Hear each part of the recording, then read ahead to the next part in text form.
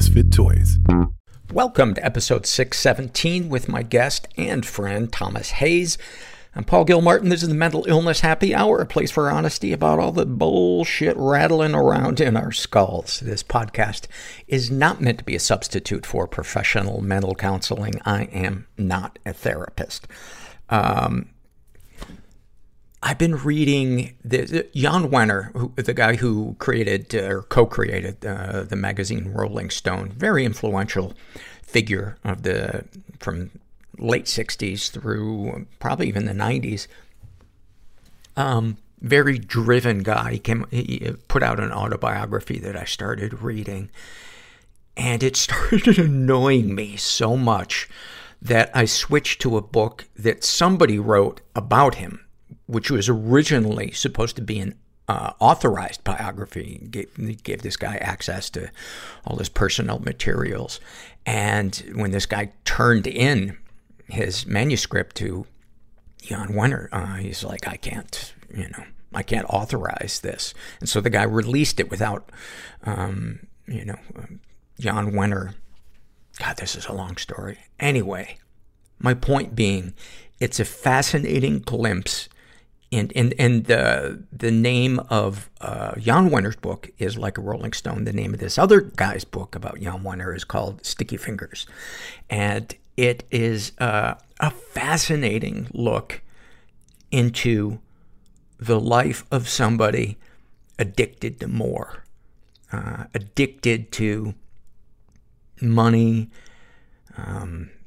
fame, power, and the lengths that people will go to who make that their priority. And I don't know, it's just, it made me so grateful that I appreciate my life and I don't feel this insatiable bottomless pit that I'm constantly trying to fill with things that aren't going to fill me, like drugs and alcohol and, all the stuff I've tried. And not that I'm the model of serenity, but it just made me very, very grateful that I want the life that I have. I think one of the worst curses that you can have is a warped perspective on priorities. And anyway, that the book Sticky Fingers just kind of really drove it home to me. And I'm only about halfway through it, but and another piece of news that I want to share with you guys is I did not win the Powerball. Fucking bullshit. This is from the Struggle in a Sentence survey filled out by a guy who calls himself Mellow, and he's a teenager. And about his ADD, he writes, "It's like trying to listen to someone give you instructions to disarm a bomb while you're on a roller coaster that never stops." That is a good one, man. That is a good one. Thank you for that. This is from the Fears survey filled out by a guy who calls himself Buck. And he writes, "My biggest fear is that seeking therapy will open," and he is 73 years old, is that seeking therapy will open psychic wounds from my childhood and force me to confront trauma that I've forgotten. I grew up in a dysfunctional household with an alcoholic father who was at times abusive and a codependent mother who I believe did her best given the circumstances. Generations of men before me have been alcoholics, and the cycle continued with me when I started drinking in high school. I continue to drink daily and am in so much pain that the only solution I see is to keep drinking to stay numb and tamp down those bad thoughts. I know I am slowly but surely drinking myself to death. And I know the healthy thing to do would be to get sober and get into therapy. I suppose I fit the archetype of the baby boomer who keeps a stiff upper lip and doesn't believe in therapy. But I have to face facts. I've never hugged my children, nor have I ever told them that I love them.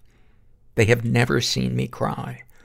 The raw vulnerability of it all brings me on the verge of panic. And that is what I fear will come from seeking therapy. Wow. Wow.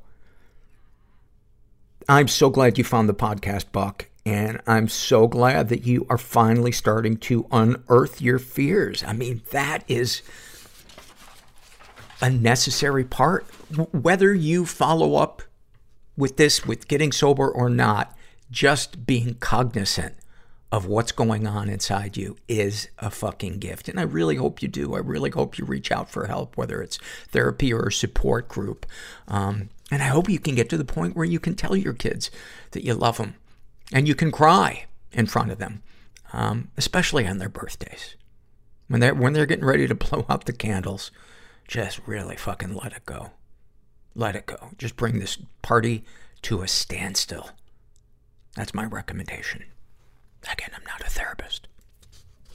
But in all seriousness, Buck, thank you for that. That really touched me. This is from the Ask Paul Anything survey filled out by a guy who calls himself This Almond Joy Sucks. Almond Joy might be the worst candy bar. I don't even know if it qualifies as candy. Total waste of time. I'm sorry. I'm a little worked up right now about how shitty Almond Joy is. And I'm going to try to get through the rest of the podcast thinking about that. You know, I got to say, I think Mounds might be fucking worst. Just a dump truck of shitty coconut. Ugh. Mars, are you the one that makes these? I cast you to hell.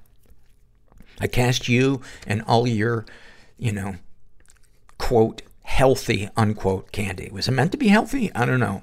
It tastes healthy, which means it fucking blows, and you blow, and please never make another candy bar. Wow. I don't know where this is all coming from. I think it's from not winning Powerball. This is from the, I already announced it. This guy calls himself Almond Joy Sucks. And he asks, have you always had such a dark sense of humor? I think I have, at least since, I think grade school or early high school, when I became very, very cynical. Do you think people can be put off by it? Yes. Absolutely. And I didn't even know for the longest time how dark and cynical my sense of humor was. I think it's a little less angry than it used to be. But when something dark happens, whether it's in the news or wherever, my brain immediately starts writing jokes. I suppose it's a way of coping with it. He writes, the only reason I ask is because I love dark humor. I joke constantly about my dad dying of ass cancer, and I sometimes point to the sky after a joke at his expense and go, sorry, Pops. I appreciate that. This is also from the Ask Paul Anything survey filled out by a woman who calls herself Waiting for My Powerball Numbers to Come Through.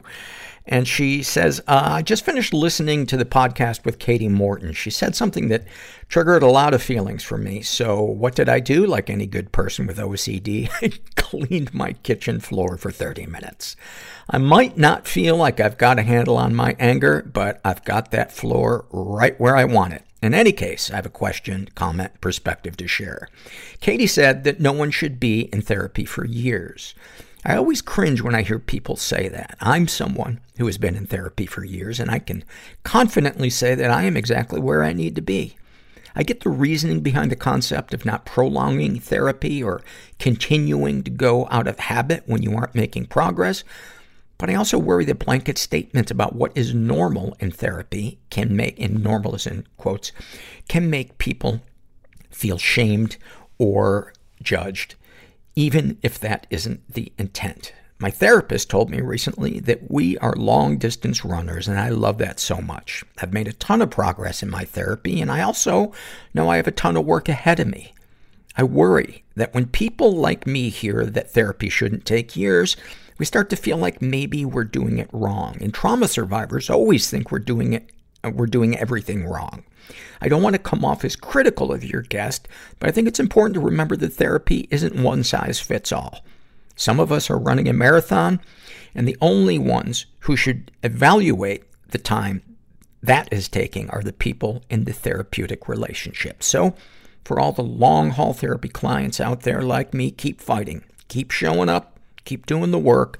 Don't let anyone tell you it's taken too long. We are long-distance runners, so keep running.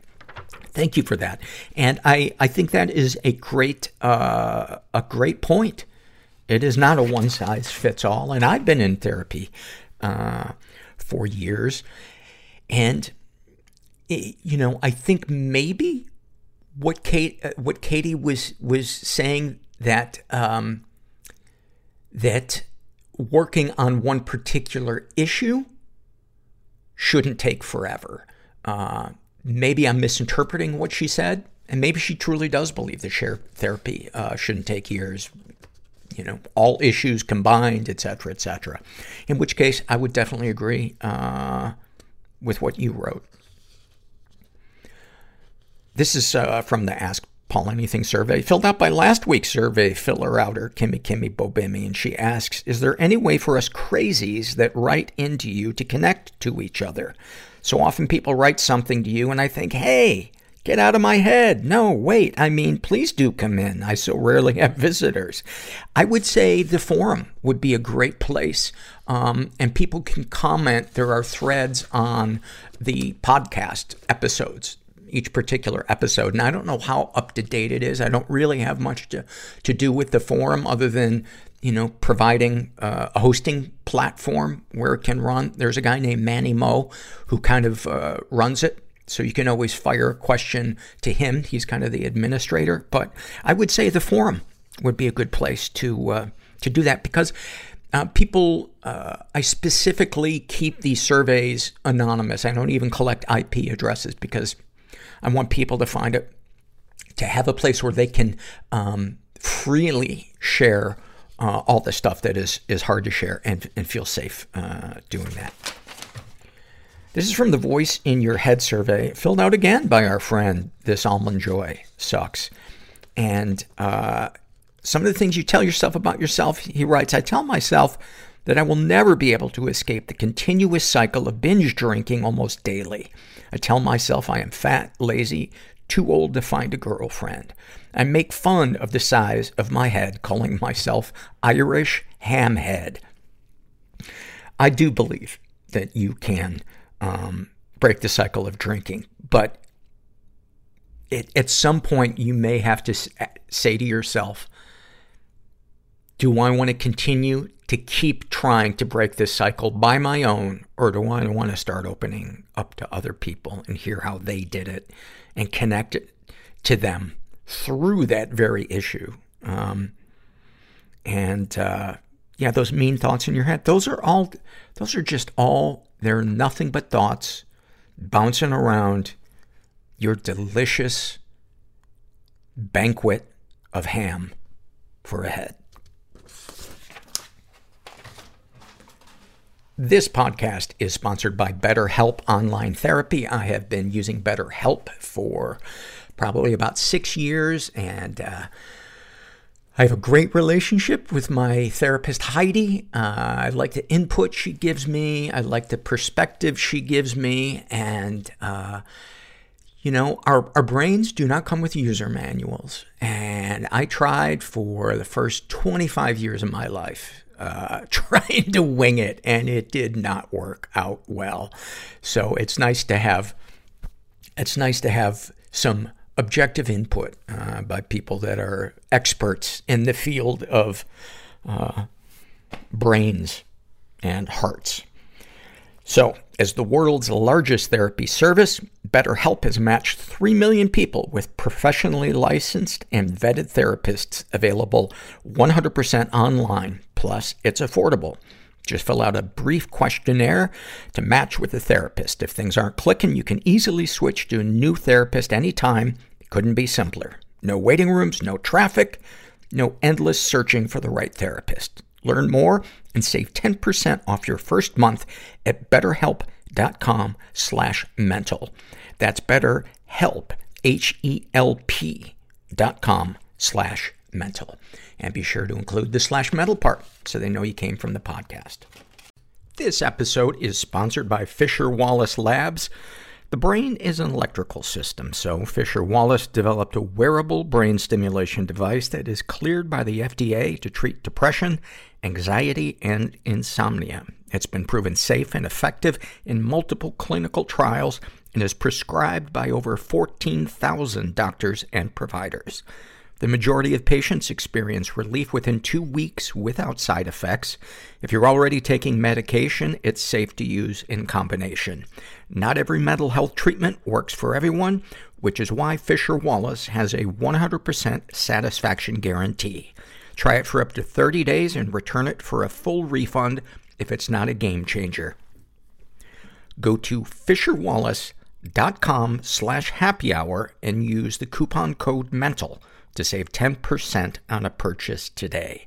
That's fisherwallace.com/happyhour, promo code MENTAL.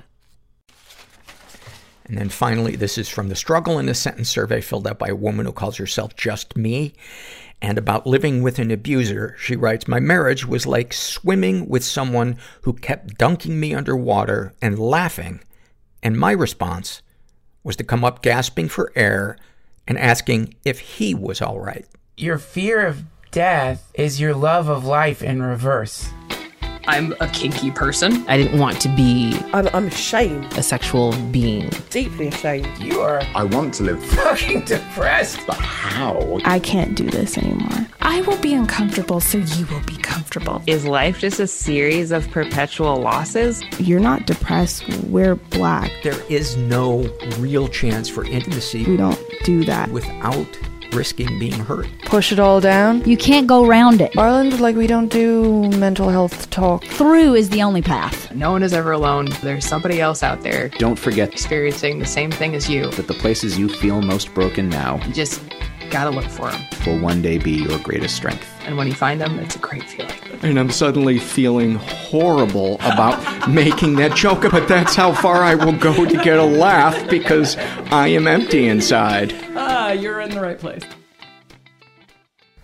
I'm here with my buddy Thomas Hayes, who I've known for, I don't know, maybe 7 years? Yeah, something 7. like that. 7. But we've really gotten to know each other in the last 4 years. Yeah, sure. You're a sober guy. You've been sober how long? 28. And nuts for how many years? 47. Thomas. 48 in the womb. Thomas is an amazing furniture maker. He has his own gallery, and it's, you've designed shit for Apple. Yeah.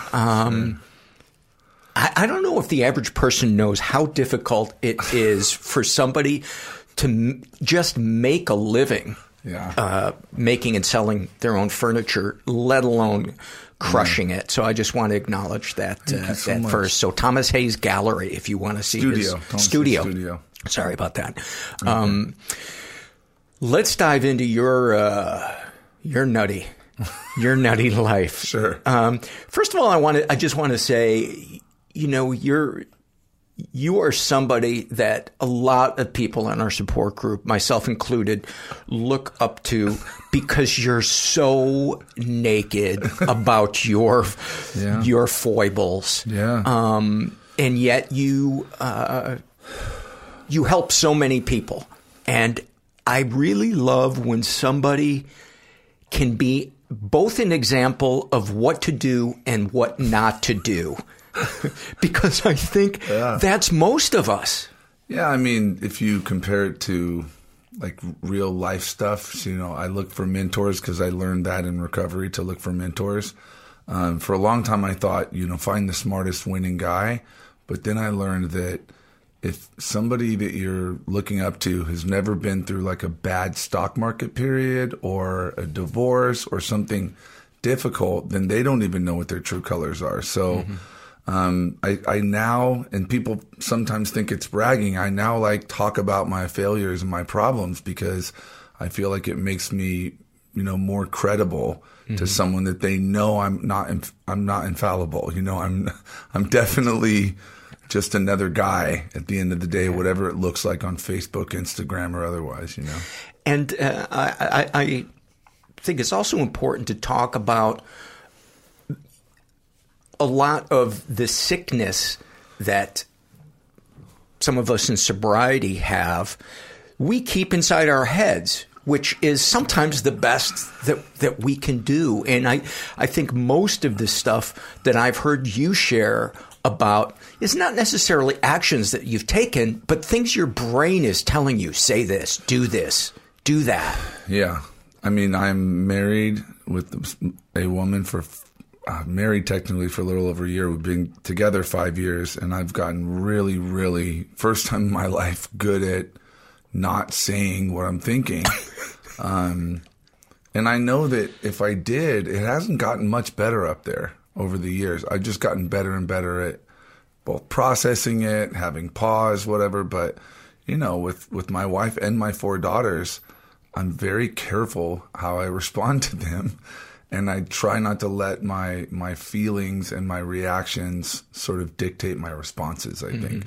But then I come to, you know, around you guys and I'm just like, I'm fucking nuts. I wanted to tell my wife to shut up. I wanted to tell her. And then I hang out with some of my sponsees who still do that with their wives, tell them like, you know, some highly critical body shaming or whatever, because they're trying to help them, you know? Yeah, help her air quotes. Yeah, help her out by telling her what's wrong with her body, and she can work on that, and that would be good. And I'm just like, I sit there and go, I'm so fucking grateful that I don't ever think that's a good idea. Those thoughts don't even enter the possibility realm, you know, because it's just so harmful. It's harmful. It's mean. It's mean, yeah. And I didn't see it that way before because I hadn't done that particular work of like, how am I really impacting everyone with what I say? One of the things I want to talk about is your struggles with anger management. Before we get to that, though, I want you to paint a picture of your childhood. So I was raised by a single mother. My father and mother separated when I was 2, so I don't remember any of that. My father, up until like age 30, never used drugs. And he was a very dynamic person his whole life. Very outgoing, driven, you know, entrepreneurial spirit, just like me. But when he touched drugs, he changed dramatically and became, I think, like a Hell's Angel, like a meth thing.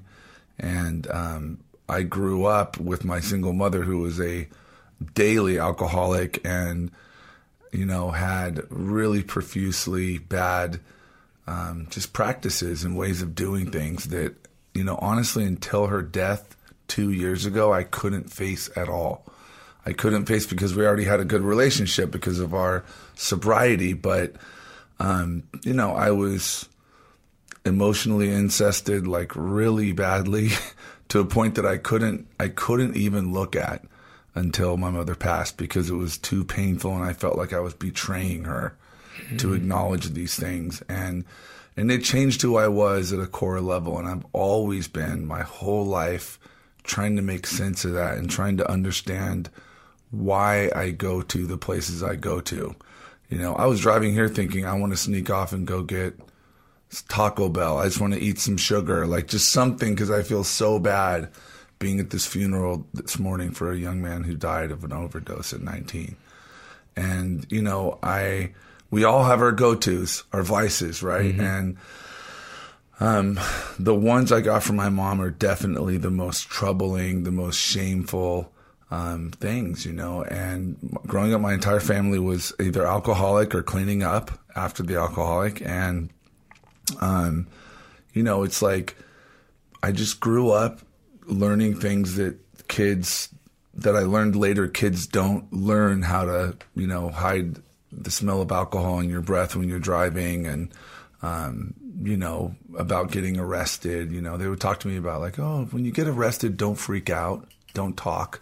You know, this is the like, old arrested conversation. Yeah, and it was like, it was just, we were very blue collar people. Nobody had been to college. Nobody had aspirations. It was like get a new boat or a motorcycle or something. That was like the cool thing. And, you know, I grew up with this mom. My dad lived in the town next to us. When I was 17, his house blew up from a rival who put a bomb on his porch, and it was national news. And this was a rival biker gang? Yeah. Well, no, it was a guy in his biker gang that blew his house up. I see. He later died in prison because of suicide, because he turned state's evidence, the guy who blew his house up.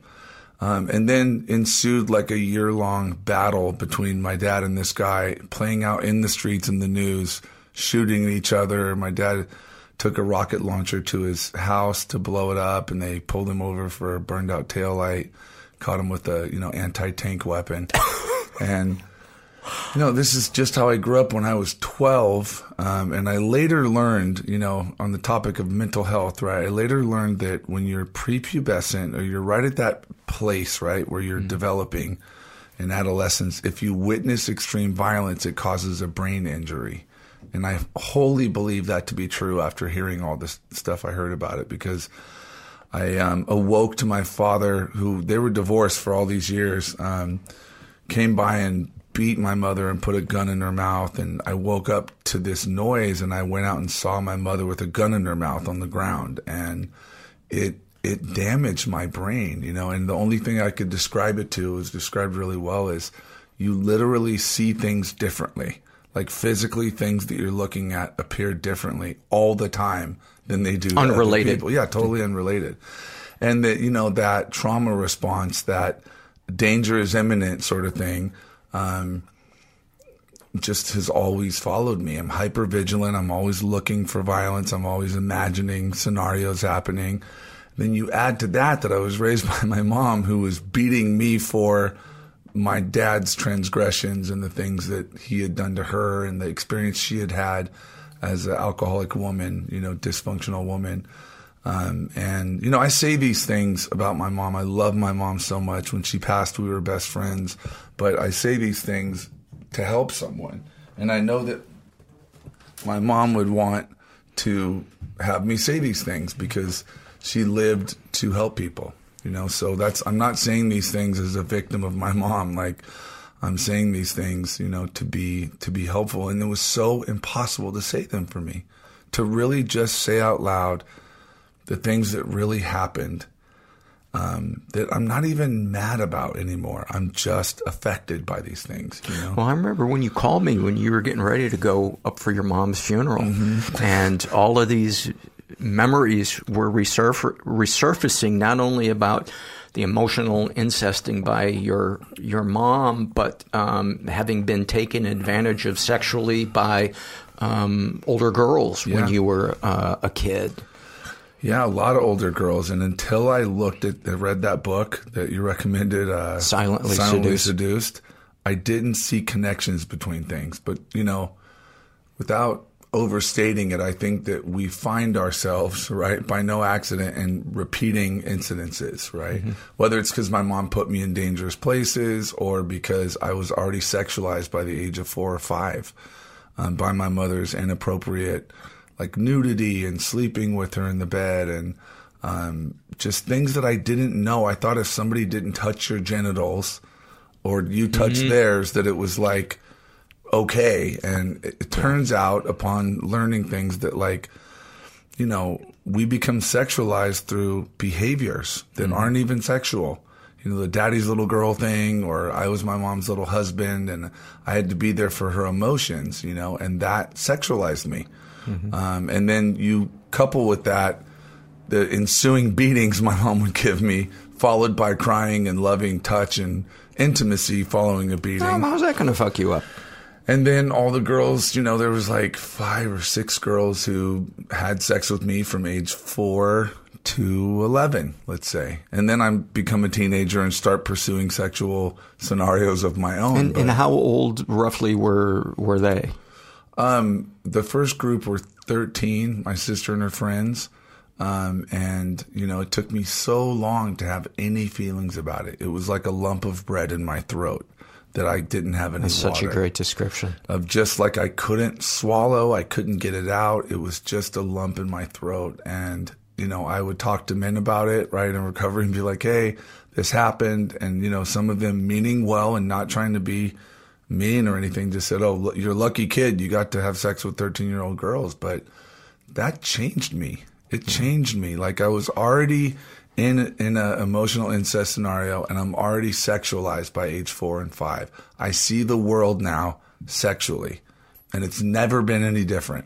Talk about the ways that you viewed sex as you, from when you were a kid to where you are today. If you're comfortable sharing about things that get you off, Yeah, whether it's a thought or an act. Well, sure. I mean, I can talk both negative and I'll talk about it. So for me, it was this safe place because it wasn't the cycle I was in with my mom of love and intimacy and emotional enmeshment. Mm-hmm. It was just, playing, so to speak, and having, feeling good feelings and a touch and things like that, and feeling wanted, right? That's like the hugest thing, I think, is feeling wanted. And it set especially me up. From older girls. Yeah, sure. And it set me up for this like, I'm going to need to be validated all the time, every day, from here on out, as much as I can. And enough is never enough. And compliments hit me and they drain out of me like I'm a sieve. And I just need more. And, talking about sexually, what do, I enjoy? That's a really good question in this setting, right? Because... Yes. And if you're not comfortable totally talking about it, because I know that's a big question to throw at somebody. It's not. I would say, one of the things is I don't have a fetish, which I used to think like it's just me, right? But it's like when you are the victim, right, of, older girls having sexual contact with you repetitively, I didn't develop my own things and interests. And then my mother would tell me, literally, this is one of the worst things, is she would tell me about how men were like really evil and they were sexually selfish and they would not get women off, and that she wanted to raise me as a corrective measure to the world of, selfish sexual men who didn't care about women's orgasms. I heard that stuff at 6, 7, 8 years old. And, because of that, I think I'm just, and I'm in a really good marriage with a very normal almost woman, which is very uncomfortable, that she wants to be close and have intimacy and have sex with me. And it's like I'm really was comfortable with, almost like having a hate sex relationship. Now I don't want to call it love hate. I want to call it sex hate, right? It's like build tension through fighting or conflict, have release with sex, can't stand the person, trying to figure out how to get rid of them until you want them again or until they want you. And like, that was what I was drawn to. I did a lot of... Would it be fair to say that chaos was an aphrodisiac? Yeah, I mean, for sure. I mean, and I'm actually really good in that. It's the hardest thing. Like today I did inventory all day at work. Like, I've never done those kind of things my whole career. So doing the things that are really important, but they're mundane, are not easy for me. My head just goes like, that's it. Your life is over. You're counting things I just think that I seek thrill and excitement and newness and all this kind of stuff, and, and to answer the question better, I would say I don't know what I want. I think that's a good place to be. Like to say, what turns me on? Well, bad things turn me on. Taboo things turn me on, and bad things. No particular type. Right. Just whatever's wrong and bad and dirty, because I always felt that way. It was always a secret thing. Right. It was always this personal, private, secret thing. But, when it comes to like good things, they're really hard. They're really hard because you have to be this damn stupid present. You have to be present for it. He's using air quotes. Yeah, present. Like, what does that mean? I'm present. I'm right here. And you have to be, where you're at. And like last night I came home from this rosary. My wife wanted to be with me because she did. She wanted to make time. She's like very methodical. And she's like, I'm making time for us and this stuff that people dream of having, that kind of treatment. And I'm just like, I just feel so sad. And and we just like laid there and she held me and that was okay. And that was good. And I feel guilty. Because you feel like you should be responding differently? Oh, of course. I feel like that selfish man who is not pleasing a woman sexually, I find it incredibly hard to say, no. I can't even say no. I'll just say, I'm so sad and hope that she talks herself into not pursuing me sexually. you know, but I still feel bad. I feel like it's like this thing that I'm really bad. I'm abandoning her, killing her if I don't perform, you know, when she wants me. And even that I'm pleased, you know, making sure that she knows that I'm pleased by her, that's my job per se, you know, and it's really difficult because that's not true. That's not really how women are, you know, or at least not my experience. In any regard, they are way more able to just be okay with an experience and be there. And it's not about all this other stuff, you know, and that's not the messages I got. It was just men are selfish, men give women babies and beat them and leave them. Right. So you shouldn't be like that. Kapow. Yeah. You know? Yeah, it took me a while to realize that that they want me, not necessarily my dick. Yeah. They want me paying attention, listening. They want to feel beautiful and wanted. Yeah. Listen to is the biggest thing, right? And it's so weird because we're taught as men, if we're not doing something or taking an action or telling them something, fixing something. The word fix is fine, but if you fix is almost like you can get away from all the other things you're doing wrong by saying, oh, I'm trying to fix it, right? But it's like, no, I'm just fucking saying anything other than tell me more about that. Right. That's really great. You know, I appreciate what you're saying. Like we were just in a meeting earlier, an hour ago, and we were going to let somebody go, and we were talking about how to deal with that. You're talking about the funeral for Julian? No, about work. My wife is my boss at work, actually. She's actually my boss at work. So she said, it could take 6 months to fill this role. And I said, I don't think so. And then I said, wait a minute. You know, I'm sorry. What you said is valid. It could take 6 months. You know, I appreciate that you said that. It's literally, and leaving it at fucking that is so hard, but it's so fruitful. It literally, and I'm going to say it, it leads to blowjobs. That leads to blowjobs. That's what does it. That's what makes a woman feel valid and heard. And I didn't say it will take 6 months. I just immediately go to making her wrong. Even if I say it the best way, it's like, I don't think so. It's like, no, well, wait a minute. What you said is valid. I hear you. Thank you for saying that. It's like, what the fuck? If you do that all day, it just leads to really good things. Right. You know, I say blowjobs because I mentor a lot of guys, right? And one guy in particular, his wife just like a month ago called me and said, look, I can't fucking take it with this guy. I just cannot do this anymore. He's horrible. And I'd been telling him, you know, and we've been talking about it, but he didn't listen. I sat him down with Hike, you know, another guy, and I said, look, she didn't say this to me, bro, but you're going to be getting divorced. So you have two options as I see it. Get a great lawyer and start making a plan, or change, you know. And I said, let's do some things, right? And the things were so mundane and so simple.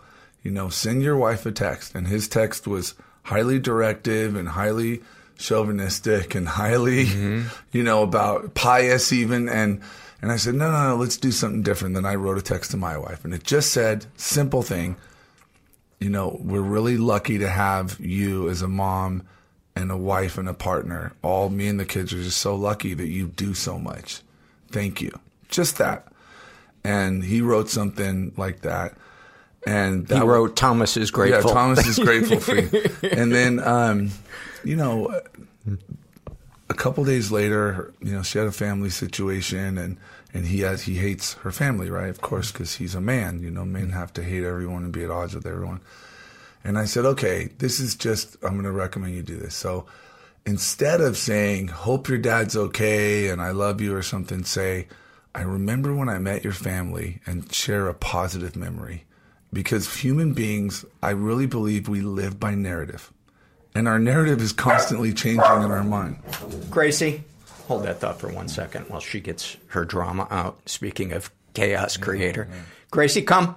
And you know, it's funny, he came up with it, and he just said, you know, when I first met your family, we went to dinner at the house, and I remember that they asked me to say the prayer. And I felt so honored by that. And to not address what's going on now in the narrative, but just to connect the past to now in a positive way. And within a few days, his wife goes from literally hinting at divorce to sending me handsome pictures of him in a group text with him, saying, my husband's so handsome, look at us and all this stuff. And I'm just like, bro, what do you think? And he's like, yeah, I guess it's going pretty good. And I'm like, this leads to how we think we want to tell them to act. They will want to act that way towards somebody who treats them that way. And it seems so obvious when you mention it, yet it's not. I think the control freak nature of not only people, but especially addicts, and especially untreated addicts, thinking that, it's up to them to direct the world because everybody else just doesn't know. Well, it feels like betrayal when women tell you, like, why are you always trying to do what you think men are supposed to do? Like, you're not being grateful for my input. All we hear is, you're a bad man, not, what we could do instead. And it doesn't seem like, honestly, the first time I started behaving that way, I thought, she's going to look at me and go, who are you trying to fool, asshole? You're not listening to me. You're just telling me things, But the truth is, if I just say those things, I am by default listening. And I'm saying them to myself. I do this all day with my daughters, with my wife, 4 daughters. And it's a lot because they have a lot of ideas. They're very woke. They're very, I talk about that too, right? With the guys. It's like, they don't need in my opinion, right now is that women, for the most part, are asking you 4 things every time they talk to you. Are you going to disapprove of me as a person for what I'm saying right now? Do you think I'm wrong, right, for what I'm saying right now? Are you going to support me regardless of the outcome of what I'm saying right now? And, are you going to love me if I say this right now? And if you hear everything they say that way, just how would you respond? It's like, oh, well, the water heater's broken. I want to get it replaced. I'm pissed off, this, that, and the other thing. Honey, I hear you. Hot water's important, and I'm with you. Like, what can we do? What do you think? Now talk about what goes on in your body and your mind, especially when you first started saying that, because I think that's important to talk about how it doesn't feel natural. No, I feel literally attacked all day because, she'll be telling me things that I absolutely know better than what she's saying. And my mind starts to tell me she's done it. She's crossed the line of good sense. And do you mean objectively you know better, or subjectively you feel that you know better? No, like objectively. Meaning I know more about this physical thing because we do a lot of work together and we're working on our house all the time. And she just speaks with authority about everything. And for her, she's a stoic. She reads Stoicism out loud every morning. Like, to her, she's unemotional and all this stuff, but I know she's emotional. She speaks stoically about her emotions, right? So when she's saying, oh, this is going to go wrong, that's going to happen. If we do this, it's going to break and stuff. And I'm thinking, and I learned this from my marriage 7 years ago, ending, was that the thing doesn't fucking matter. The water heater, the deck, the thing, the car, it doesn't matter. What matters is, how are you going to treat this person? And what are they really talking about? What really are they talking about? And it's like, in the past, I would say, you're just being in fear. Like, what the fuck? What, she can just go like, how many times have I tried that? And I thought, a light bulb's going to go off over her head and say, oh my God. He's so right. You're I'm going to change. Smart. I'm not going to be in fear anymore. Now I'm in fear. You've diagnosed me successfully. I'm going to call my therapist and dismiss her. I don't need her anymore. Like, it's like, no, man. Like, if she's in fear, I have to believe it. And then how do you treat somebody you love who's in fear? More love. There's no other answer, and I don't do it perfectly at all. My wife will look at me like, you're really thinking some bad shit. And I'm like, I'm just so grateful for you. And the thing is, I think the key is we pick people we don't like because we have attraction, right? Or we have, you know, some things in common, but like the truth is, not only do I like her, every one of my friends, I have integrated life. Like all my friends know my wife and deal with her in a real way. You know, like Brad's my sponsor and Brad's done 3 floors for us. So he's sat with my wife and they've handed checks to each other and stuff like that. And all of them tell me when I have a problem and I go to them, dude, your wife's amazing. Shut the fuck up. Like, why is your head telling you? Every one of them tell me that. So if you're with somebody that isn't that great, what we typically do is we get them away from everybody because we subconsciously know that people are going to tell us that that person's really not great. So, but we want them, right? So we get them away from everyone, and there's all these traits, you know, of abuse or of like bad relationships that they have to be away from everybody. It has to be a closed circuit, right? Mm-hmm. So my life's integrated, and all my friends tell me. I've never had one friend turn to me in 5 years and say, yeah, bro, you're right. She's really being an asshole right now. Never. Fucking 5 years. What are the chances of that? You know, like... And one of the big red flags when you're in a relationship with somebody is if they try to separate you from your friends and get you alone, because that is usually the part of some type of abuse, brainwashing. And I did that. I did that to my ex-wife. I didn't like her friends. I didn't like this person. I always had to say all these judgments, right? And it's like, and I don't know what I was thinking now. Like, I'm going to help her. She's going to see better things. But again, I just gave up on that. I just said, no more. You know, anybody that my wife is friends with, even if I have judgments in my head or whatever, I'm just like, this is an honored person that is important to my wife and that she cares about.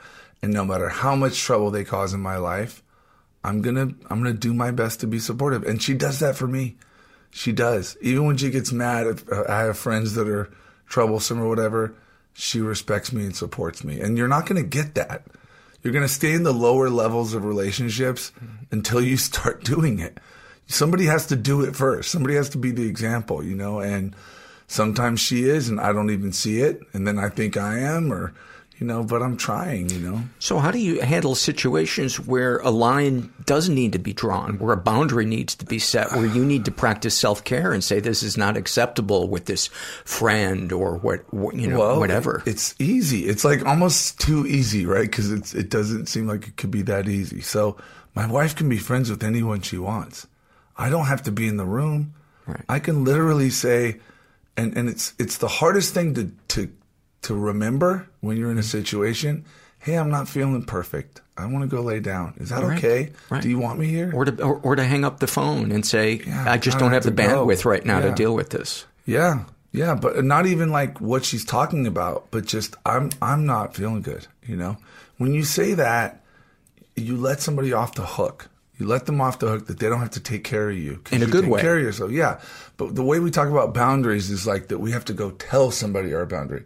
A boundary is about myself. It's not about communicating it to someone. And there's times when you probably need to communicate, but I find that I'm like, oh, I want to go watch a movie. I'm exhausted. I'm going to go downstairs. You know, I'm going to go see someone. It's like the Al-Anon thing, right? Always focus on yourself. What that means is like, look for your own solution. We're just taught to go seek conflict, to go towards the conflict instead of walk away from it. I don't know. I mean, I can't. You mean society? Yeah, just that, you know, or as men, I think, you know. Especially as men. Yeah. You know, bring the guns out, dominate.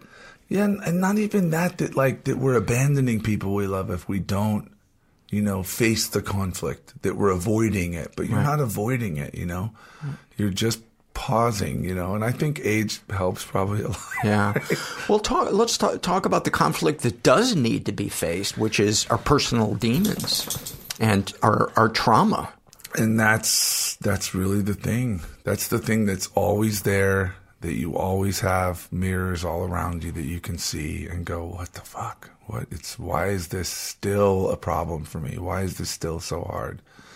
And yeah, it is. And, you know, thankfully, like the best thing about mentoring or sponsoring or whatever we call it, like I call it mentoring for the world because they understand what that means. Right. It just means I'm here trying to help somebody. I'm not better than them or higher or lower, just trying to help. And that it helps me see the dumb shit that I am not doing. Forget the negative. Like, I'm not sending that simple message. Thanks for doing that. How's your day? Like those kind of things, because I see their bad behavior and it matches my thinking and it matches my bad behavior when it comes out. I'll never forget the first time in a year after I sponsored Hike, I called them. We were in a horrible fight. This is 3 years ago. I'm name calling. We're yelling, all the stuff that like we haven't had any of for like 2 years. I think over 2 years actually. And he goes, dude, why are you acting like this? This is how I act. This is horrible. And I was like, I know, bro. I act the same way. You just have, you know, your incidences are closer together. Right. Mine are further apart. But yeah, I mean, that's the benefit of working with others is you're constantly reminded of what your challenges are. But a big demon for you, at least from, you know, what you shared with me and with our group, is anger management. Yeah. Talk about what led to you finally saying, I need some help. Well, so I discovered my ex-wife was, you know, with someone else, right? And I don't even like to call it cheating anymore. While you were with her. Yeah, we were married, and she was off with this girl who she's now married to. And I texted them earlier. I'm totally cool with them now. And I remember what I was honestly thinking at the time was, I want to kill them. Like, I want to murder them. And I didn't imagine myself actually murdering them, but I felt those strong feelings, those murderous feelings. And I had acted that way. I had postured like I was dangerous and, you know, with my ex-wife when we were fighting horribly while she was seeing this girl. I learned later that it's really simple. When you divest yourself from your relationship, you know, the fighting is just natural because, you know, she was elsewhere. She was somewhere else. But I remember I was just like, I want to kill her. And it was just this moment I had where I was like, okay, there is a God or there isn't a God. What is it going to be, right? And I remember thinking, okay, if there isn't a God, then I can kill her, I can kill myself, I can just blow shit up and like end it all, right? And then I said, if there is a God, what would I do? And I just decided right then, for whatever reason, there is a God. I went home and I got the phone book out, and I don't know how I was in recovery for so long. And I didn't understand that domestic violence or anger management is like a DUI class, right? Which everyone seems to know, but I didn't know that. Right. I didn't know that. I thought people could just go and seek out help for anger. And that's what I did. I called them and I said, hey, I want to kill my wife and her lover. And I'm angry, and I have been, and in one moment I kind of saw it all. I'd been abusive. I'd been emotionally a terrorist, and like, you know, and I had all these reasons why that made sense. And then in one moment they didn't make sense anymore. And I just had to do something. And they said, come on in. And I had anger management therapy for well over a year. And it was after we were already getting divorced, I stayed because it was so helpful.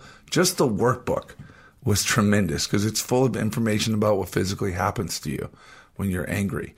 And from that 7 years ago till now, I still have outbursts, or I still have my things that trouble me. But for the most part, I would say my kids are even resentful that I'm not mad anymore. That you don't engage? Well, not that I don't engage, but just that they grew up with a guy who was explosive, and I would get mad, and I would like, you know, and be scary. Even if I didn't hit them or whatever, it was like I was scary, you know. And now seeing me with my stepkids being really patient and really calm or whatever, they're just like, I didn't get that fucking guy. And they say that. They're just like, we didn't grow up with this guy, you know. And that's painful, but like, consider the alternative. I still get to be that guy. Like, you know, so the anger, it's always going to be there. It's always going to be with me. But there are tools, and then the other part of the program, which like really helps us, is doing those amends, right? Going back to people you've had a conflict with and saying, hey, I shouldn't act that way ever. That's not an answer. That's not the way to be. And just keep cleaning it up. I mean, unfortunately, there's no other way. Right. And at first, I don't know about you, but at first it feels like, oh, this is everything I don't want to be. It feels like I'm, giving up, giving this other person power. And then very quickly, it starts to feel good and clean. Yeah. Yeah, sure. I don't know. For me, like when I get mad and I like show anger at somebody, I feel shut down for a while. I feel like first thing I say usually to Hike is I'm never making amends to that motherfucker, ever. Fuck him. This is the time. And Hike laughs at me. And he's just like, yeah, you saying that right now, but I know you. You always make amends to people, right? And I'm just like, fuck. I have to do a 10-step now over some guy that pissed me off, right? And it's like, and it always works. It always works, but I have to do it. I have to write it down. I have to be willing. I have to be honest. I have to, what am I trying to protect, right? With all the anger, how hurt I am. It's never anything but how hurt I am or how scared I am or,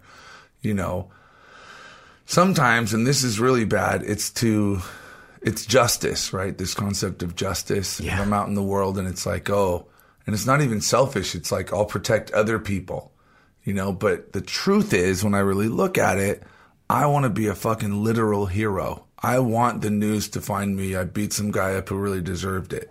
Because didn't we grow up that way? Like, look, man. Those are the movies we loved as 14-year-old boys. Yeah, it was like the guy who was the best alpha, got the girl, won the trophy, whatever. He had to beat someone's ass who really deserved it, and everyone cheered for him. Yeah. And it's like, I grew up thinking that was, the way it was, and it's not, man. It's not. One of the best things I ever heard was this guy said, if a clown is performing, don't interrupt them. Let them finish their show. If you interrupt them, they may start over from the beginning, right? And if you apply that to life, when you're in situations where you think, oh boy, this person is acting out and I need to intercede, right? Mm-hmm. And so Al-Anon says, does it need to be said? Does it need to be said right now? And does it need to be said by me? Right? So usually if I just run through those things in my head in a short time while somebody's acting out in public or even just in a group of 3 people, it's already gone beyond that, or somebody else has said something or they've been distracted into something else. And so, if I can answer those 3 questions, then yeah, I need to say something. But at that point, I'm thinking rationally. Right. I'm not reacting anymore. You're not making it about you. I can go, yeah, I don't know about that. Let's table that and come back because I don't know about what you're saying. Like, we'll talk about it later. I learned that in my job. It's and what a great tool it is to just take a break from something.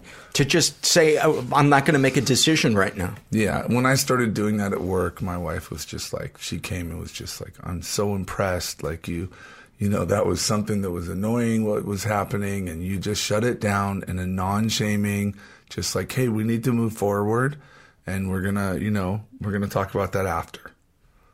Like, it's like, again, like the conflict. We're taught to look for conflict. What are all the movies in the 80s about? You gotta find the bad guy, right? you gotta go confront him. You gotta like all this stuff, and it's like, it's not, man. There's just such good things happening when you don't engage, in all the, people call it drama, but that's not really, it's really like, because I'm in it. I'm in the drama. If I'm describing the drama, I'm in it. I'm not watching it. I'm in there, and I don't know. It's a good life, man. It really is. It's like a good deal, and I'm surrounded by so many good, wonderful people. And like, you said that, you gave me that compliment. It's hard for me to hear compliments and guys look up to me and stuff like that. But the only reason they do, right, is that I do things that make that happen, and anyone can do them. You can be a greeter. You can call 3-4 people a day and say, how are you feeling? How are you doing? But when you do those things, you become immediately popular because people associate you with feeling good about themselves. Mm-hmm. And it's like, it's pretty cool. It's a pretty cool, thing. It's all the books, all the how to win friends and influence people. They all say the same stuff. Be considerate, be kind, talk to people, treat people like they're important. I mean, It's funny how it goes back to what we were taught in kindergarten. Yeah. It's like what we got taught in kindergarten. Share. Is share, be kind, be considerate, and then the movies reverse all of that. Yeah, we just think it won't work. I remember, I got to say this, one of the first things I heard in Al-Anon when I was like in a death war with my ex-wife during our divorce was, I called my sponsor. I'd have panic attacks, right? Full on. When the phone would ring and it'd be her, I would have a panic attack, which sucks because she would call me all the time. And he had me take a picture of my feet, and I put the picture of my feet on the screen as the picture that came up when she called, right? Mm-hmm. And so he would say, look at your feet. And I'd say, okay. So where are your feet? And I'd say, oh, my feet are in Paul's house. Have you eaten breakfast? Yeah. Did you sleep indoors last night? Yeah. You going to eat dinner tonight? Yeah. You going to sleep indoors? Yeah. Okay. Are you in any imminent danger at this moment right now? Not later, but now. No. Okay. Are you under attack? No. These kind of things, right? Mm-hmm. And you get a little list, whatever your list is. You go through it, and before I would answer the phone, I would look at my feet and I would do this, and then I would go, hello, if I answered. And so then I started doing that, and I felt better a little bit, not fully. And then I would call him and say, okay, she asked me all this shit, and we started fighting over that. And I go, what do I do? And he would say, why don't you not answer? And I'm like, well, she's going to get madder, And he said, why don't you say this? And he told me what to say, and I did it. And it was the first time I did it. I'll never forget it. It was a miracle in my life. She said, well, you have to move this, and you have to get that, and what the fuck, and you owe me this, and you didn't say that, and like all this stuff. She said, what do you have to say? And I said what he had told me to say. I said, you said a lot of things. They're important things. And I really heard everything that you said. That's all I said.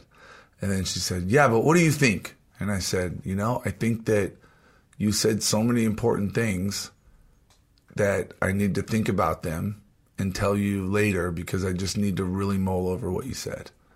And she said, okay, great.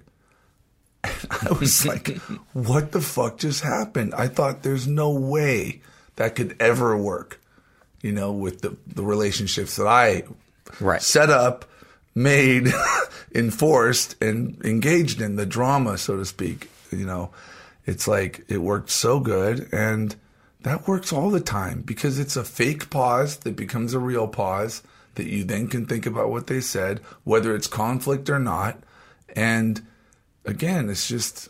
And you also have a chance to run it by somebody else. And even sometimes just hearing the words come out of your mouth, you suddenly understand the answer before that person even responds. It's just that pause. That pause is everything. It just kills so much of our problems to not give answers, react, say anything. And a deep breath. Yeah.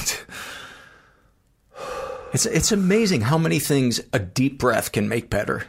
Well, all the anger management stuff talks about it medically. How our bodies medically process cortisol, adrenaline, right? Mm-hmm. And medically, there's things you can do, like, walking away or taking a 10-second pause or whatever, that medically change your body and your mind, how they're operating. Mm-hmm. So if you can work that into your behavior patterns, it just becomes, it's miraculous. I can't believe how I act nowadays. Yeah. I just can't. How do I do this?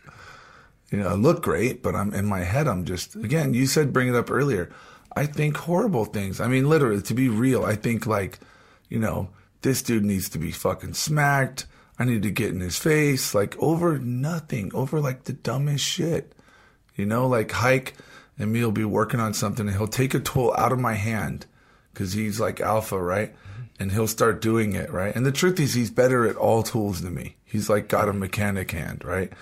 And I have one gimpy hand also, but that bothers me. And I'm just like, I'll have the thought, I need to tell this motherfucker to give me the tool back and respect me, And I'm just like, why would I say that? Like, what would that do? Like, that's stupid, but that pause, it's so hard though. When you can't do it, you can't. You're just off and running. It's especially like when your central nervous system is firing. It's so hard. It feels like sitting on a volcano. Yeah, but my Al-Anon sponsor, he told me, he said, he literally said, all you have to do And he showed me physically, he'd go, oh, how's it? And he'd just like, I'll be right back. And he just would run the other direction, be waving his hand, say, hold on one sec, hold on, okay? And just run from your own anger, right? Because no one's going to attack you when you're, I'll be right back, you know.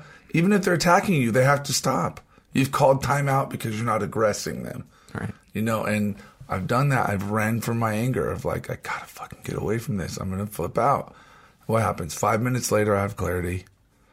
Or I call someone, and then I have compassion.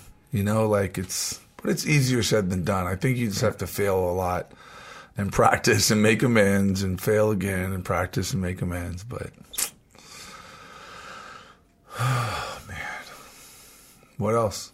That's it, buddy. That's it. That's it, man. We covered some really important stuff. Gracie. What is the website for Thomas Hayes Studio? ThomasHayesStudio.com. Yeah. Go check his stuff out. It's really cool. It's really cool. And buddy, thank you for being my friend, and thank you for being so honest about your demons. There's so many. There are. Thanks, buddy. Thank you. So open and honest. Love having people like that in my life. And be sure to check out his furniture. His website is Thomas Hayes Studio, and his Instagram handle is Thomas Hayes Studio, and Hayes is spelled Hayes. Let's dive into some surveys. This is from the Fears survey, filled out by a guy who calls himself Alias. And he writes, I have love addiction to the point that I've only made friends with good-looking women I plan to have sex with because I can't see myself having a female friend due to growing up in an all-male school. I think that all of them hate me because it's more comfortable for me to believe someone hates me than they like me. And whenever they say they love me or like me in any capacity, I feel a sense of disgust to the point of almost dry heaving.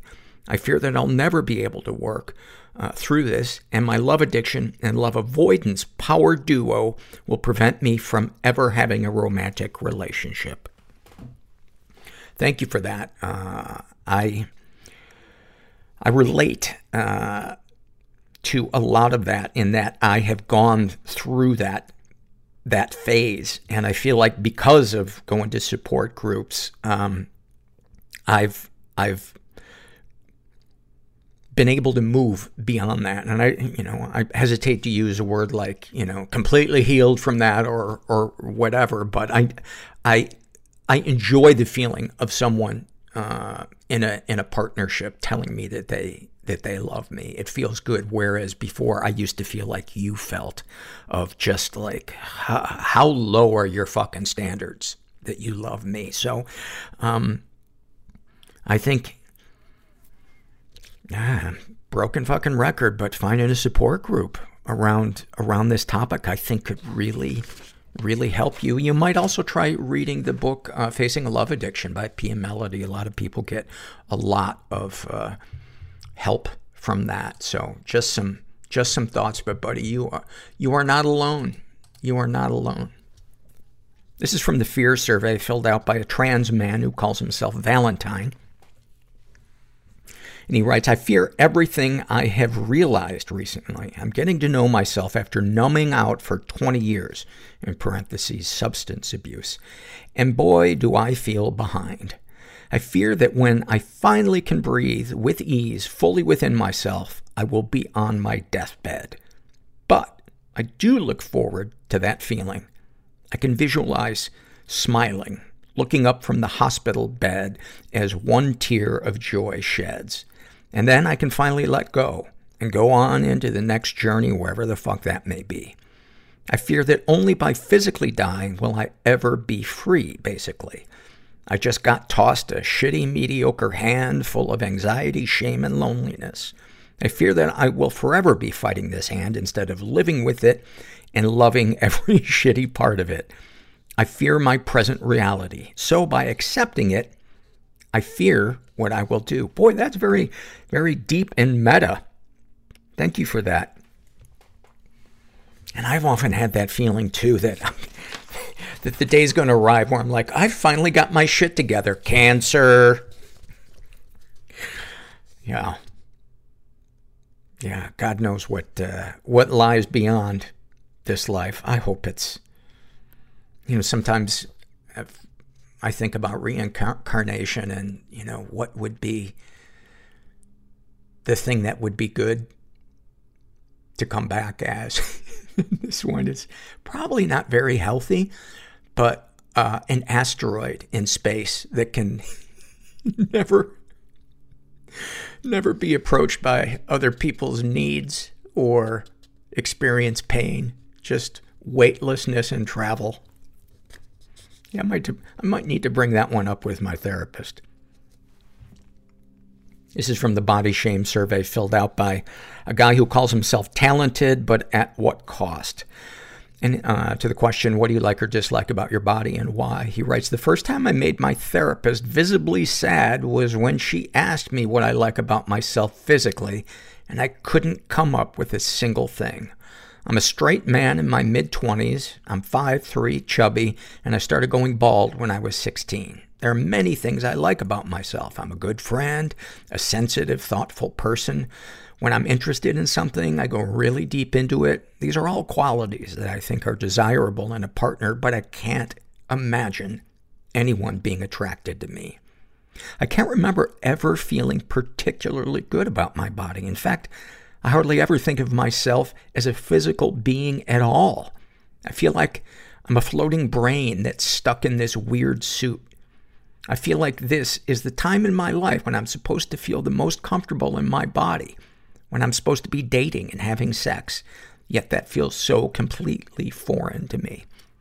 Thank you for sharing that, and I especially appreciate you sharing that as a man, because I think society a lot of times thinks that men don't have that anxiety, that we don't look at ourselves in the mirror and pick ourselves apart. This is from the Fear survey filled out by a guy who calls himself Paradigm. And he writes, I'm afraid of my dad. I'm afraid that one day he will just waltz into my room while I'm sleeping with one of his guns and shoot me in the head without any hesitation. He's a narcissist. And the more arguments I have with him, the more I realize how easy it is for him to hurt other people. The probability of him hurting me physically, in my mind, it goes up and I get paranoid. I realize that the only thing holding him back from murder is the law and his ego. I know my fears are technically not logical, yet I find myself struggling to sleep at night because of my stupid intrusive thought. It just feels so real to me because I know it can happen. He's told me so many times that I'm his biggest problem in his life and that he wishes he could get rid of me. I don't know what lengths he would go to do that. What I'm most afraid of is if my fear ever came true, is the damage it would do to the rest of my family. And by the way, this is a kid. He's 17. My poor fucking family tortured at the hands of my father, who constantly abuses us all. I don't want to leave them alone without any support with this maniac, because I know damn well they would crumble like a sad sandcastle hitting a wave.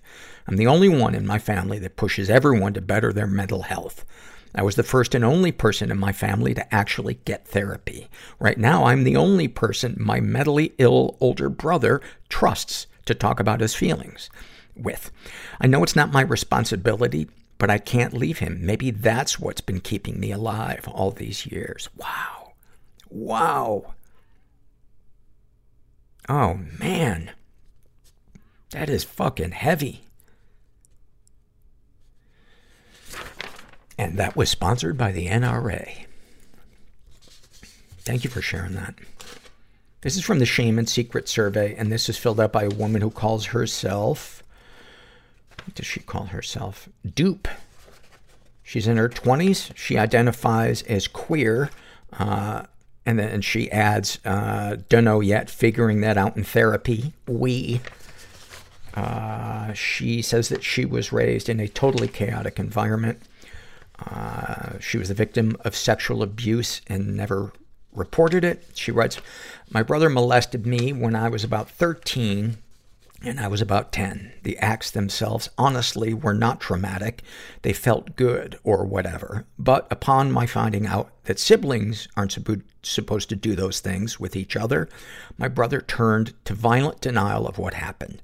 He turned on me hard. He belittled, terrorized, degraded verbally, physically hurt, and rejected me. I became the object of rage no kid should either have inside them or be victim to. It was very confusing and awful for many years. I turned to carving the words he called me into my skin. I became a liar and completely isolated because I thought I had to protect this shame of his. But I don't anymore.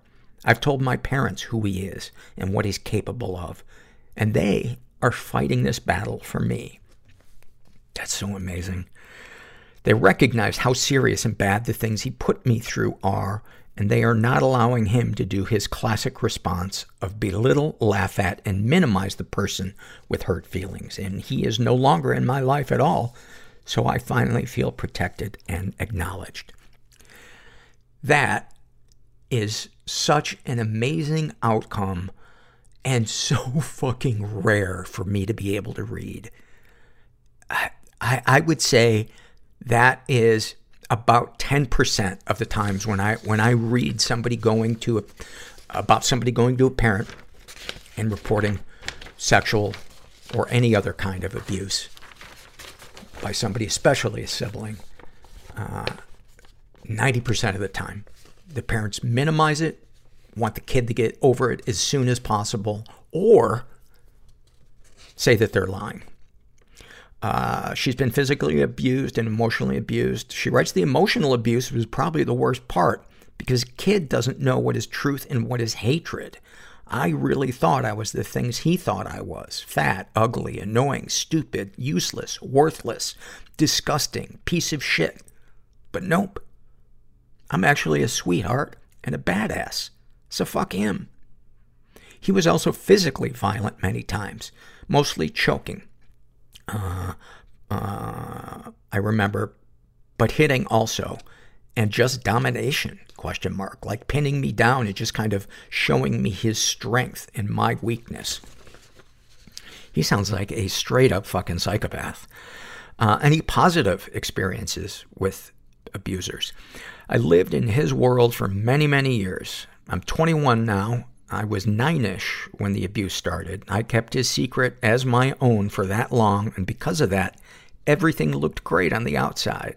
I learned pretty quick what I was and wasn't allowed to speak about and how I was supposed to behave. So I've done that very well and just made the most of it. We had good times. Honestly, they're becoming tinted in my memories now. But he is very charismatic and funny, and he could be caring if it served him. So there were good times, I guess. Yeah, that sounds definitely like qualities that a narcissist has. They are usually intelligent and charismatic, and they present one face to society and another face to the people that are close to them. Darkest thoughts. Honestly, I have quite a pure headspace. I don't believe in giving stock to thoughts that are hurtful to me or anyone else, because that doesn't align with my principles, so they kind of just aren't registered if they ever happen. Deepest secrets, see above. Sexual fantasies most powerful to you. I like the idea of being good for my partner, like getting wet for them and coming for them and stuff. I have this fantasy of being fingered while I try to tell my partner about my day, and they keep asking mundane questions that I increasingly cannot answer until I come. Writing that, I feel pretty fine. It's kind of fun. What, if anything, would you like to say to someone you haven't been able to? I would like to just be super honest in all my relationships, but I find there are different rules I never learned for romantic relationships. I don't want to scare people off, but also it's just easier if there's no ambiguity about expectations. I guess I'm working on learning the rules in that arena and practicing being truthful but not oversharing. And I think that's something that's really common for people who were raised in upside down, boundaryless environments. What, if anything, do you wish for? The romantic love I can imagine myself being a part of. Gentle and supportive, respectful and expansive. Have you shared these things with others? Yeah, everyone wants me to meet someone. It'll happen. Hey, hey. How do you feel after writing these things down? Good! Exclamation point. Excited about the future. Thankful to have the clarity I presently have and to the amazing people I choose to have in my life. Anything you'd like to share with someone who shares your thoughts or experiences? There are rules about how many of us may or may not treat another person. Always remember that there is nothing that can make breaking those rules warranted. So if someone is breaking the rules of respect, compassion, and perspective, and they're telling you that you deserve the breaches, know that they are absolutely wrong, and you do not have to believe them. High fucking 5. No, you know what? High 10. High 10. This is just an excerpt from a shame and secret survey filled out by a woman who calls herself Dazed and Confused. And darkest thoughts. Sometimes I think about my spouse dying. I really do not want that to happen, but we have been in an abusive, shitty relationship for a long time. I can't bring myself to leave because I've been emotionally abused by pretty much every person in my life. I thought I would leave when he hit me. I didn't. I thought I would leave if he did something close to cheating. I didn't. Darkest secrets. No one around me knows about my marriage. I don't know what to do. I want to leave. I'm scared of his reaction, our mutual friends, my family, his family, and everyone that thinks we are perfect. I know I deserve more, but I'm worried about hurting him and or him hurting himself after I go. I already feel too much guilt to leave, so if he killed himself, I'm not sure I'd recover. My life feels so dark. I've been having suicidal ideations.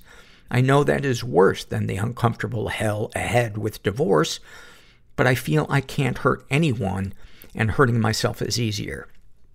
My maladaptive bullshit coping mechanisms like drinking, smoking pot, and eating disorders are no longer working. So the pain has come crashing down on me like a fucking anvil in a Roadrunner cartoon episode. Fuck. Thank you for that. I think there's a lot of people that have some version of what you are feeling, and it is a shitty fucking place to be. You know, being groomed to emotionally take care of people around us, you know, being parentified or being the child of an alcoholic, it sets you up for that awful feeling when you're in a room and you feel like it is up to you to make everybody happy, to be the mediator, to help people get along. It's such a gigantic weight to carry through our lives. And then finally, I'm going to read this happy moment by Dot. And it does not start out happy. So just know that it does get better. Dot writes, I was born on a Wednesday in May of 1989, the youngest of 4 children to parents in their early 20s. Parents with a lot of trauma and few of the skills needed to raise a healthy person, let alone 4. I had congenital cataracts at birth, but it was not noticed until I was 4 years old. My mother always told me I would get an inch from a guest's face to say, "Hi, my name is Dorothy." I had double cataract removal surgery at age 4, an experience I do not remember, but feel was profoundly impactful to my emotional development. How could it not be? My sister tells me that Mom used to bake and take us to the park all the time. We had dinner every day, clean clothes, and a sense of normalcy. Things went south when my father's addiction led to an arrest for armed robbery, also sparking the fire of addiction in my mother. I wanted to cling to my mom for the love and comfort one would hope for, but she was gone a lot. She left us alone for days at random babysitters' houses. My oldest sister resorted to stealing food for my middle sister and I. She was 10. I became responsible for making my own lunches and finding clean school clothes every day around age 7. It wouldn't get done otherwise. Mom wasn't around, and even if she was home, she wasn't home. I had to go to school because that's where I felt a part of something that seemed normal. I was safe and fed. I was noticed. I was a big fan of hanging out at the library as a child. I loved the attention and interaction I received from many a kind librarian. I won the summer reading program 3 years in a row. I was kind of a big deal. I was considered a good kid until about 12 when I started smoking pot with my sister and her friend. By 8th grade, I was expelled for bringing OxyContin, marijuana, and cigarettes to school. The school officials were shocked at the amount of contraband I had shoved in the pocket of my cargo shorts. This type of thing should never have happened, especially when the students are 13. Drugs were normalized in my home. My mother had a healthy prescription pill addiction and wore her medications in a bag around her neck so no one would steal them from her purse. Wow. There were so many times I would find my mom asleep in a corner or passing out while cleaning or cooking. "Go to bed, Mom," was commonly shouted by all. I was often given the message that any feeling or problem could be fixed with a pill, powder, or plant. My mom bought me cigarettes at 12 and gave me crack cocaine for the first time that same year. My home life was pretty chaotic, obviously. I lived in a 4-plex with one apartment that dealt drugs to the remaining 3 apartments. My 2-bedroom apartment was inhabited by 8, and each member of the family was volatile nearly every day. My brother had bed sheets hung up in the living room to function as a 3rd bedroom where he and his girlfriend slept. So essentially, we were stricken to our rooms in the hallways to the kitchen and bathroom. My cousin slept on the couch. My sister, her boyfriend, and I shared a room. My mother and stepdad had the other room. At 14, it became a better option to pack a backpack and exit the situation. I spent the next 7 years homeless, sleeping under stairs, in doorways, and under bridges. I remember a night where I slept in an alcove right outside this building. I remember huddling under all the clothing I owned with my space blanket, listening to the pouring rain, wishing I knew what to do. I spent a lot of time walking. Walking to keep warm, walking because I had nowhere to go, walking in what felt like circles. Occasionally, a warm reprieve was granted by a benevolent waitress at Leroy's. During a regular shift, this lady saw me walking around Midtown, panhandling, and felt pity on me. Once a week, she worked graveyard, and I could stay all night if I could panhandle enough for a cup of coffee. She would even let me sleep in one of the booths sometimes. I began getting into legal trouble around 18 with petty theft and shoplifting. I was stealing to survive, and part of survival for me was drinking. My drinking was out of control. By my 21st birthday, I was beyond all human aid and spiraling fast. By that time, I was going in and out of jail with increasingly severe penalties each time I was booked. Each time I woke up in the Anchorage jail, my resolution to change grew stronger, but I had no tools. I didn't know how to live life sober, or drunk for that matter. It was painful just to be alive during these years. After several probation violations, I was officially labeled a felon. That was my wake-up call. I knew I couldn't continue living my life in the way I had been living. I thought my life was over because of my new label. I attempted suicide a dozen or so times, but could never seem to take enough pills or cut deep enough to do the job. So I settled for a bottle of cheap vodka and a straight razor to my inner calf to ease the pain. I've got some pretty impressive scars all these years later. During one of these bouts, I was idly waiting for my favorite radio show, Loveline, to start. It was a Sunday night, and before Loveline, there's a local recovery radio show. Every other time, I turned that shit off. Why would I want to hear that when I'm drinking? But this night, I listened. I heard a woman telling my story. I was gutted. The totality of my situation hit me for the 1,000th time. The host of the radio show said, if anyone out there with a drinking problem needs help, please call. I called. I expected very little, knowing, in fact, that I overcorrected. No one heard my cry for help anyway. But lo and behold, this woman from the radio actually called me, repeatedly, to offer me a way out of the hole I was in. I finally admitted defeat, and I was introduced to a new way of life. One, with the possibility I could be free from the bondage of addiction. At first, I was convinced it was all a cult or something, but I sure didn't have any other ideas, so I asked this woman for help. That was 10 years ago this November. Since getting sober at 23, I've earned a degree in paralegal studies and another in psychology. I had an amazing attorney give me a chance as an intern after school. I thought getting a job in the legal field with my record would be impossible.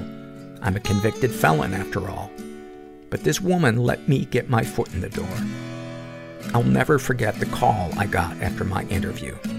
A seemingly nonchalant voice said, "Just don't steal from me and I'll give you a shot."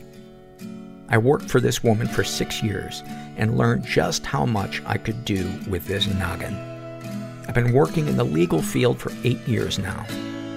I'm the first member of my entire family to graduate college. I'm living alone in an apartment the size of my childhood home where all 8 of us lived. I realized how far I've come while sitting on my kitchen floor alone. So grateful I didn't get what I wanted in my 20s because I'd be dead. Wow. Wow. Thank you for that. That was amazing. And congratulations on your sobriety. God, I just love reading and hearing people tell stories about finding the light. It's just amazing. It's just amazing. I hope you guys got something out of this episode. And if you're out there and you're feeling stuck, just never forget that there is help out there. It's just that fucking terrifying first step of saying, I can't do this on my own. It's hard and it's humbling, but it is. On the other side, it can be really, really beautiful and fulfilling and amazing. And just never forget you're not alone. And thanks for listening. Everybody I know is bizarrely beautifully fucked up in some weird way. Bizarrely beautifully fucked up in some weird way. Bizarrely beautifully fucked up in some weird way.